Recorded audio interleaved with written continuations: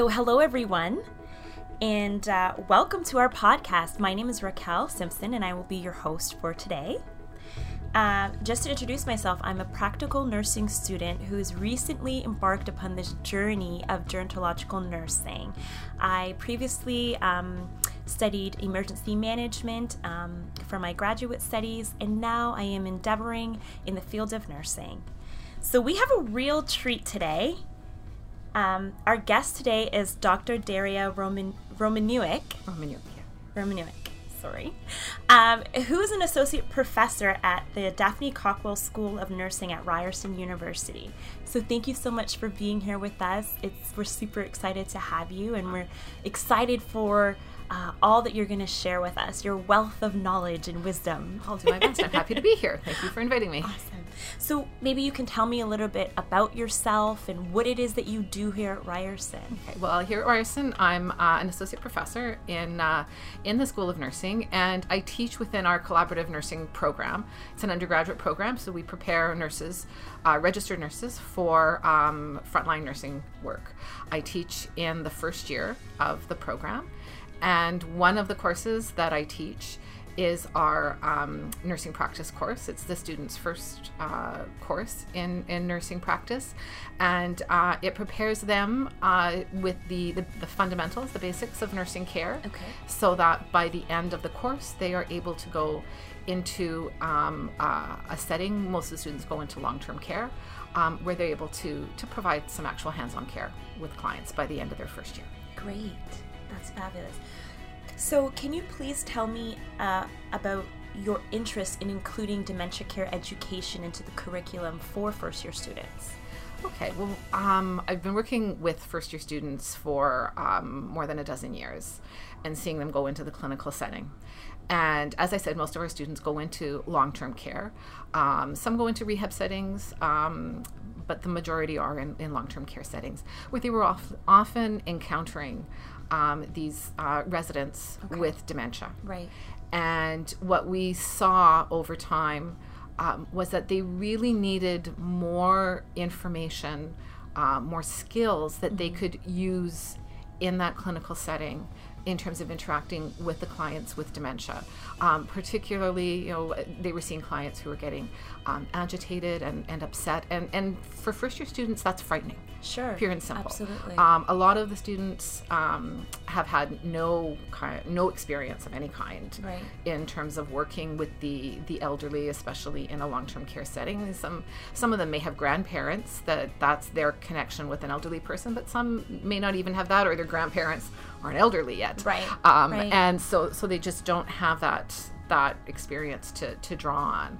And so to be faced with a resident who was getting upset and wasn't understanding things, they were just at a loss to what they could do.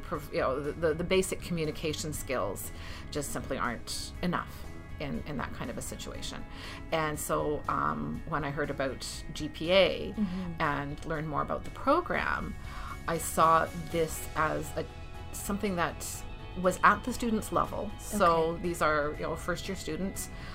So they it didn't take things to some kind of higher area that they just wouldn't be able to comprehend. These were practical solutions, things that they could, to help them understand what they were seeing, first of all, to see the person who was behaving in this way, as opposed to just the behavior in itself, and to understand where it's coming from, and things that they can do to help that person feel more comfortable.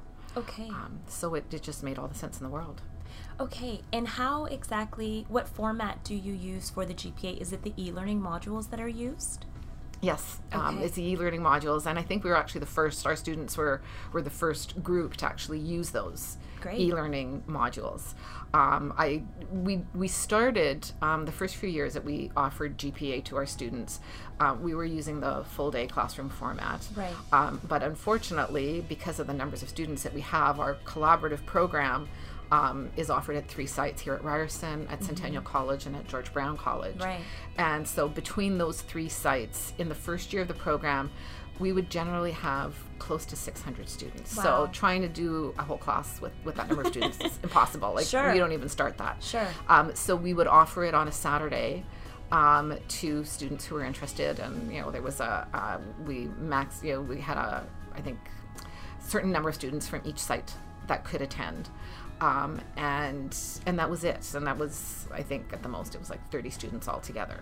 So really not a way to get it across to everyone. But the e-learning allows us to offer it to all our students. So what they do is we've put it together with some other content. So we have 2 weeks within the program, where one of those weeks the students spend time in our simulation lab, taking their skills and practicing them in that way. And on the alternate week, they do GPA, or they're given the time to do GPA, and they do GPA on their own time, but we give them the time in that way, and then they switch. So just basically it was that opportunity. It was a great way to manage our simulation needs, because only so many students could fit in the lab at one time. And it gave them something that they could do that would be of value to them when they weren't able to be in the lab. So it just really fit in nicely. Just like a hand in a glove kind of. And at what point in the curriculum are students required to have this GPA training? It's, I guess, just a little more than halfway through the course. So they've covered almost all their course content. They've had the basic communication content, and most of the skills they've covered by that point. And so they're doing this just a few weeks before they're going into the clinical setting, so that it is pretty fresh for them when they go into the clinical setting. Is there a follow-up to the GPA learning, or is that where the simulation piece comes in? The simulation is separate. So the simulation doesn't address dementia at all. It focuses on other skills that the students also need to have. So the GPA is kind of a standalone in that sense. The students also do have some course content that they look at in terms of understanding some of the changes that happen with normal changes that happen with aging. Just to help them, just give them that background for going into a clinical setting to work with elderly clients. Great. And can you maybe provide just some insight to the feedback that you've been receiving from students since implementing GPA as a part of the course curriculum? The students have had a lot of positive things to say about it. Some students have had more opportunities to use the skills than others, just based on the residents and clients that they encounter. So, but those who have had it and have been working with those clients have, made comments about recognizing that when this person was sort of seemed confused or just not making sense to them, they could understand where that was coming from, and they had a way that they could still interact with that person, and they knew it wasn't them. So when the client was forgetting their name, for example, when they just been in the room a few minutes previously, they could see where that's coming from, and they don't take it personally. First year students take a lot of things in the clinical setting personally. They figure it's because they don't know and because they're not good enough yet.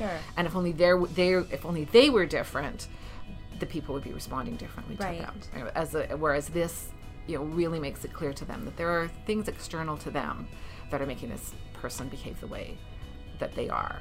And so it gives them some tools just to feel more comfortable in that situation, and then approaches that they can take to help in that situation, or even just to recognize that this may be getting in above my head, and to get some help if they feel they need it. Absolutely. So really the purpose of introducing GPA was to kind of equip students to feel prepared for their clinical placements. That was the thought, or the intention. That's and the thing is, I think it's important in first year, because yes, in first year most of them are going into long-term care, and so there is a good chance that they're going to encounter clients with dementia.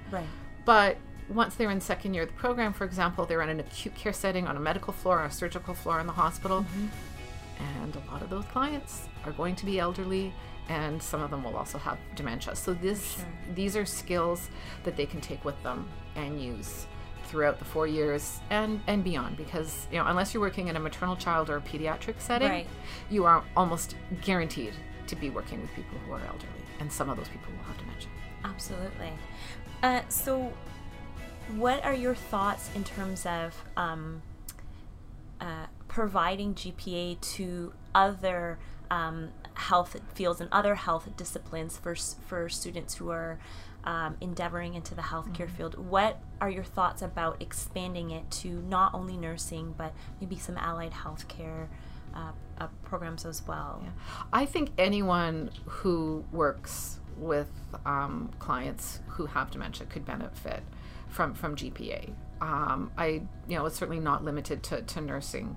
A physiotherapist, for example, would encounter possibly some of the same kinds of behaviors or that kind of confusion, and might need those tools as well to help them interact with the clients. So I think anyone, volunteers to even, clerical staff on a unit, that kind of background, maybe there'd be some modifications for people in different roles, but I think that the basic knowledge in terms of looking at that individual as a person, and starting with that, the person-centered aspect of GPA, I think is really important, and then to understand some of why those behaviors are happening, what the dementia does, and how it manifests itself. So and then how they can respond. I can't imagine that there's any group that works with the elderly with dementia who wouldn't benefit from that kind of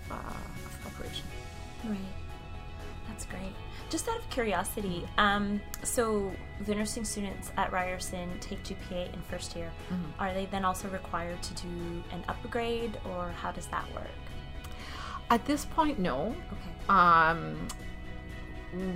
I think we're probably at the point now where the first class that did GPA is probably going into fourth year, and they even finished it already. So they do have the manual that they get. They used to get the hard copy. Now they can download it from the website when they do the online program. So they do have that to take with them. I don't know if because I don't teach in the other years, I don't know if they give their students an opportunity. I know that while GPA, when we had just first started doing it, so the students in the upper years hadn't had that background, I know that arrangements were made for at least students who were going into long-term care to have GPA. At least I'm pretty certain that's what I've heard. I wasn't involved in those decisions. But I think now that all the students have had it, that's probably something we need to think about, how they could perhaps do a refresher or something like that. Thank you so much for your time today. You're very welcome. This has been amazing. You've shared a wealth of knowledge and definitely left us with some food for thought. So thank you very much for your time, Daria. Oh, you're welcome.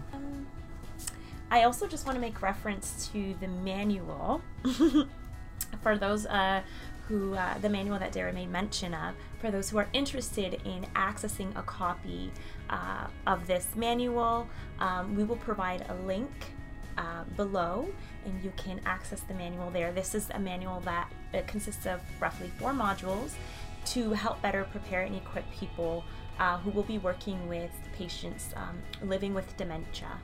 So if that's something that you're interested in, we will provide a link below so that you can then access this manual. So to our audience, please tune into our follow-up podcasts in this series. Thank you so much for your time.